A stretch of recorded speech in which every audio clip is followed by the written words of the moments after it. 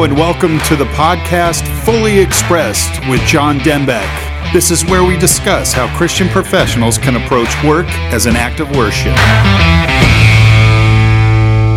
Hey guys, it's John. Welcome to Fully Expressed, a ministry of Seeds to Life, where it's our hope to encourage you to be able to fully express who God's created you to be. And today I'm excited that we have a special guest that I'll just announce to you in just a minute. His name is Wes Anderson. He's coming to us from Chula Vista, California. Let him explain who he is and what he's doing now. But Wes we've known each other for over 20 years, and he's always been encouragement to me, and I think you'll find him encouraging to you today as well. And it was about a month ago, I was sitting at Wes's kitchen table just catching up and talking about what the Lord was doing in our lives and how he was using us. And Wes has got a great story, and I'm anxious for him to communicate it to you, and I think that you'll be as encouraged as I was. So welcome to the program, Wes. Wes, welcome to Fully Expressed. Thank you so much. Good to be able to join you and be part of the podcast. Yeah, we're excited to hear a little bit about your story. So just tell us a little bit about yourself and who you are and what you're doing. Yeah, I am serving in a number of capacities with my ministries. One is Code 7. My main focus right now. Code 7 is actually a police code, John, for a lunch break for the law enforcement uses. So I found if I can buy them coffee and lunch every day, I get a conversation moment. So I'm doing that. I've been married for more than 30 years, a couple of adult kids who are grown and living their dream as well. But I'm blessed to be able to be serving people in law enforcement as my main gig this season of life. Okay, and so that you have a little bit of a background that led you to that. So just kind of give us a little bit of that elevator Reader's Digest pitch of how you've got, where you've been, what you've done, and how it led you to now. Okay. You know what? Raised in a great Christian home, realized along the way I wanted to be in ministry, sharing God's love with others. Spent about 25 years in a leadership position, a pastoral position at churches. And during that time, I ran across plenty of couples who were in distress and spent hours counseling many families. And then some good friends of mine growing up who were in law enforcement and family members. And I watched a few of them crash and burn. And what I mean is they just ended up with the stresses and strains of that profession, stopped making great decisions, got a little driftant. There you go, a new word, distant and driftant. They got driftant, and that resulted in some crash and burn relationships. And I thought, man, I want to help these people who I love, and what can I do? And started researching, started taking some courses on critical incident stress management and law enforcement stresses, and found myself, riding along a couple days a week in the police cars, patrol cars, going wherever they went, seeing what they saw, and looking at myself and saying, how can you not be changed after running for 8 hours in the trenches and the streets and the sewers? How can you not come back smelling a little bad and thinking differently? And so I just committed myself at that point, even while I was in ministry at a church still full time, to just how can I serve and what can I do? And I would go out, whenever I could and just spend time with them and try to help encourage them. Yeah, and how do you feel that you have? I mean, because you're dealing with all different kinds of folks now, right? I mean, I'm assuming that you have some that are receptive, you have some that are not. I mean, how would you say that you're able to bring the truths that you bring to that environment? Using the how you've been trained, how you've been skilled and gifted in the past. The law enforcement community is very unique in that they have what I call it a blue veil. You have to get through the blue curtain or the blue veil to be able to impact them. And so, plenty of people want to come around and sell you something at your front door. We don't have any Kirby vacuum cleaners really nowadays, but people want to, there's always, what's the trade-off here? Why do you want to be in my car? Things. And as I was allowed to become the chaplain there, I realized all of it takes a trust level. And that trust has to be developed over a period of time, consistent actions over a period of time for them to begin trusting. And in their community, the law enforcement, you're trusted at one point by one person, and he says, oh, chaplain, he's good. then you're good with the next guy without having to go through that whole 8-hour period of going, let me prove myself again to you. But what really is something I learned early on in ministry has carried me through all of this and through life, really. I would say my life motto picked up really early from actually my uncle. He said this: relationships with people are more important than personal accomplishments.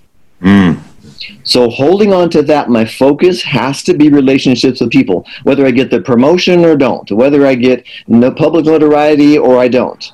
I'd rather not have it personally. I'm one of those personality types. I'll run in the back seat, not in the patrol car because it's kind of dirty. But I'll run behind the scene and support and encourage and be that under rower who's making things happen. And really, when you're a trusted individual with law enforcement, they know you're going to hold their secrets or their life or their stories.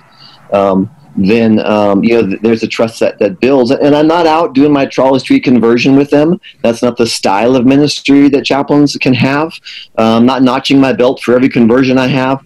I just realized if I can love them and encourage them and be a voice of support to them in their job day in, day out, and consistent in that, I'm going to earn the opportunity in the next 10 years of their life or career to help them with their teenager, to help them with their relationship struggle, to help them through their discipline at work, or their terrible circumstance they had to go to, or terrible action that by no other way could they resolve this problem they arrived on, but something that's harsh. So it's about relationships, and that really developed through the ministry and over time.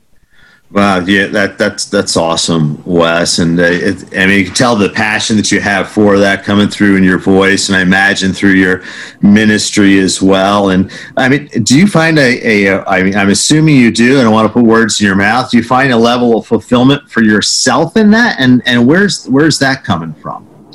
Absolutely, we oftentimes don't get to see the results of the things we invest in. I remember I did youth ministry for 10 years at a church, and the kids come and they go to college, and maybe you never see them again, or they make great life choices or terrible. You really don't often get to see the results of that immediately. And that's kind of how it is with ministry, I believe, overall. Anyway, you don't really, it's not guaranteed you'll see the end. Who is the missionary who died without seeing converts?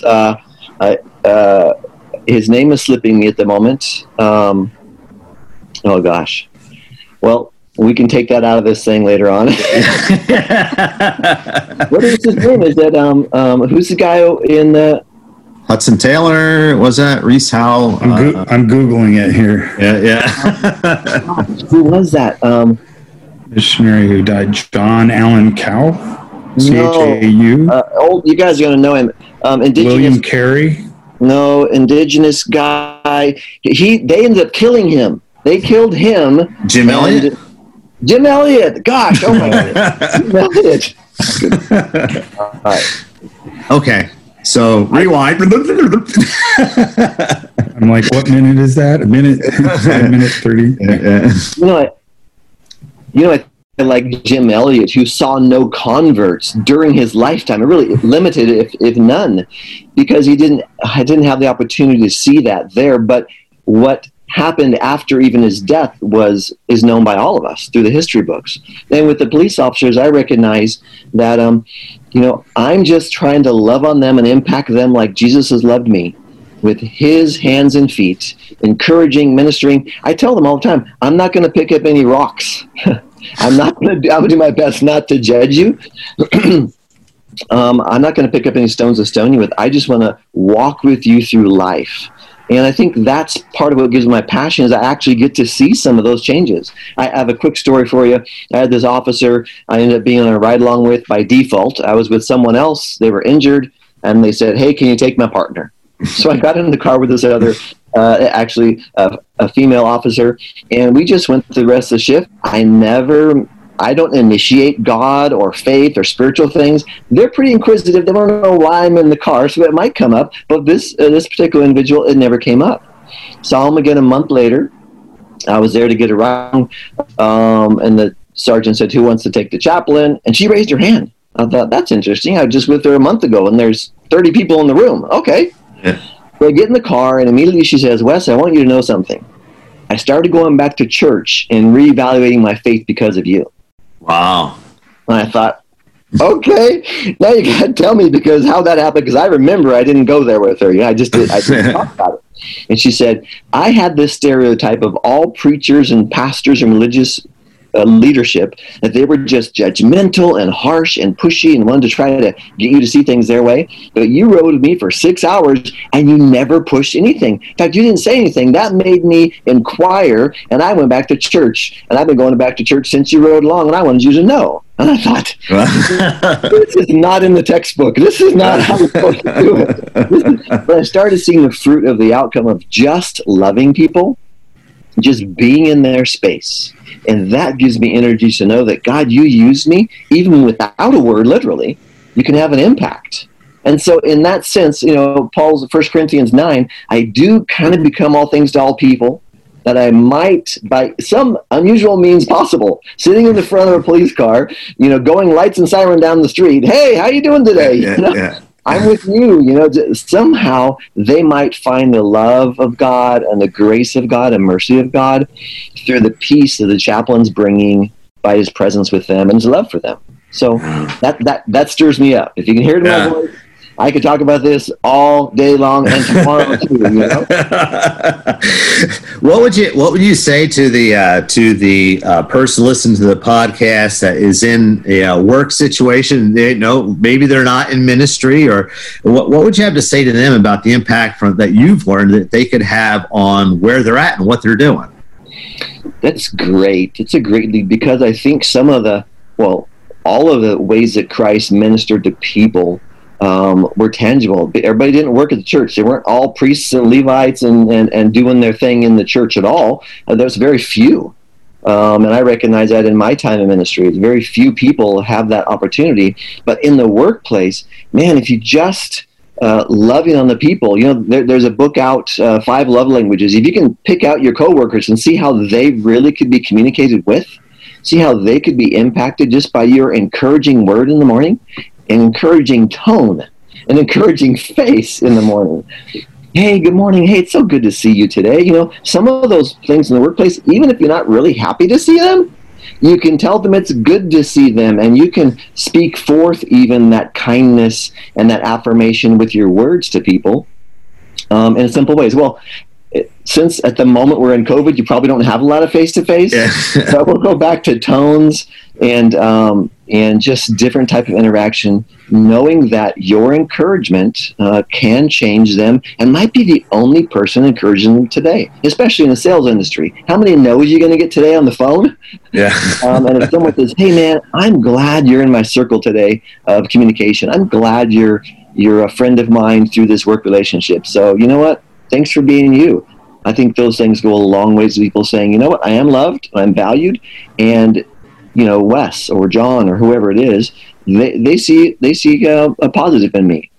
Oh, that's really good, Wes. And if you can earn that level to speak in the front seat of a police car, you can probably earn it at the copy machine too, right? Right. Yeah, they're going to know who to come to when they have that problem. Yeah. They're going to know, hey, I've talked to you for a minute, because you become a safe audience, because you're not criticizing and finding fault and one-upping them. You're just really caring for them. Again, relationships are more important than the personal accomplishments.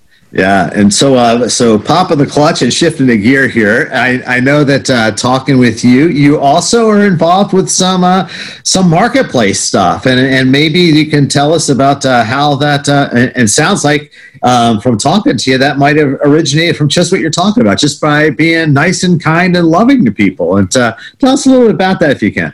Yeah, so you must be talking about my friend Chick-fil-A. Yeah. Everybody wants some chicken. Have you tried the new brownies? The cookie what? Good stuff over there. Yeah, I was taking some of the skills I had God infused into me through my years of ministry, executive ministry in the church, whether it was human resources and just some people skills and relationship skills. And she saw that in me, the owner here in our town, and said, can you help me with this little piece? Give me some advice. It started with advice. I gave her some advice, turned into, hey, can you give me some more advice? I'm like, yes.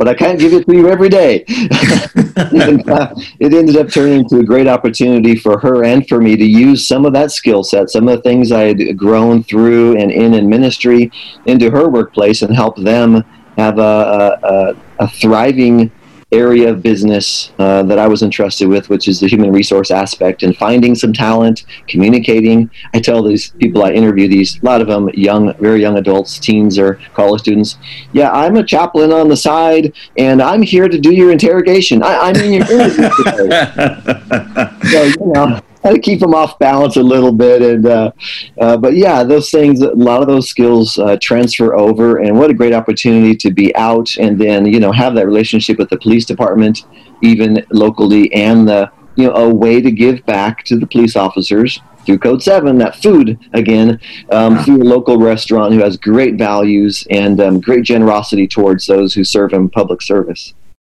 Yeah. So, I mean, Wes, you are one of those guys that exemplify for me that pastor isn't necessarily what you do, it's who you are. And so it sounds like that's kind of been the theme, whether it's in church ministry or whether it's in Code 7 or whether it's in Chick-fil-A, that's kind of followed you. I mean, is that within your heart? I mean, does that follow you everywhere? Yeah, again, I don't want to say it too many times, but I really feel God put on my heart to build relationship with people. And it's all relationship based. Christ wants a personal relationship with us. As much as we invest in that, we develop in that. And it's really about relationships.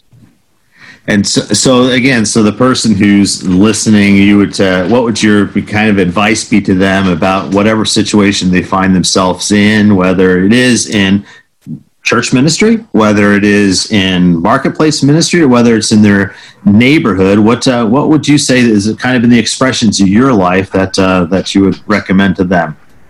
First of all, as much as is possible with you, live at peace with all men.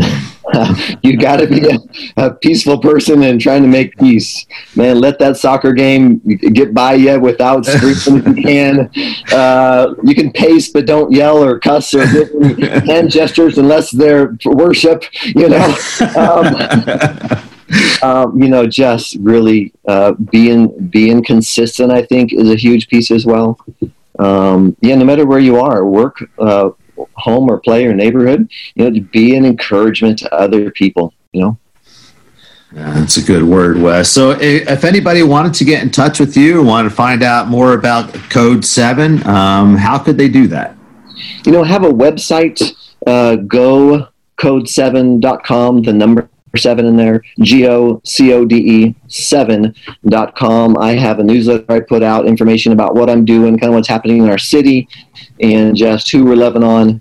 And so, they could feel free to go and check that out and sign up for future newsletters. I would encourage everyone to go ahead and do that. As I mentioned, when I think of fully expressing who God has created us to be, I think of my friend Wes Anderson, who's doing all kinds of different things and still finds time to. So you're an athlete too, right? I stuff like bike rides and runs, and it's got to be outdoors. And that's actually it's twofold. It's I love being outdoors, running and hiking and mountain biking and kayaking, but a lot of that is the self-care. I didn't really touch on that aspect yet. I just really worked that into the law enforcement, is self-care and wellness is real. And so I know when I have a difficult day or a lot of energy I've expended, I've got to go get recharged. Code 7, my whole motto is rest, reflect, and renew. And so my outdoor space is renewal space for me. Not much resting involved out there, but it's a lot of renewal.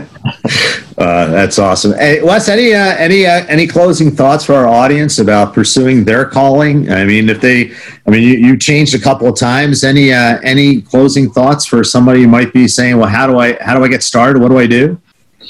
I think having a loose grip on whatever we have is a key thing to remember. I think we would need to allow God to transition us or to be transitioned. There's a couple of different kind of people in the world, those who are looking for a new adventure always, and those who are really content to be right where they are and never move. And somewhere in the middle of there, God has his finger and hand on things and directing. And, it's okay. It's good to be a great accountant and to thrive in that and to make your living in that. And then outside of that, that can help fund you financially to be able to do other things that you want to do or things you're passionate about. But, kind of find some of those passion points and use your spare time to pursue some of those, get educated and see, God, is this something you have for me in the future? Or is this something you have for me now while I'm working my regular job? I think those are good questions to always have out there. And being, who's it? Pastor Chuck Smith, blessed are the flexible, they won't be broken, Amen. Amen. That's a good word, Wes. And I just think that it's good for us to periodically think deeply about who we are and what we're doing. And that's kind of what I hope to bring through this podcast. So it's a pleasure having you on. We'll have to have you come back and join us again, because I know there's a bunch of stuff we didn't get to, and I'd like to have you have the opportunity to express your heart a little bit more. But thanks for coming on, and Lord bless you, and Lord bless Code 7. Thank you so much, John. Have a great, great day. All right. Thanks for listening to this week's podcast, Fully Expressed with John Dembeck. If you'd like to receive John's weekly devotional, go to seeds2life.org. That's seeds2life.org.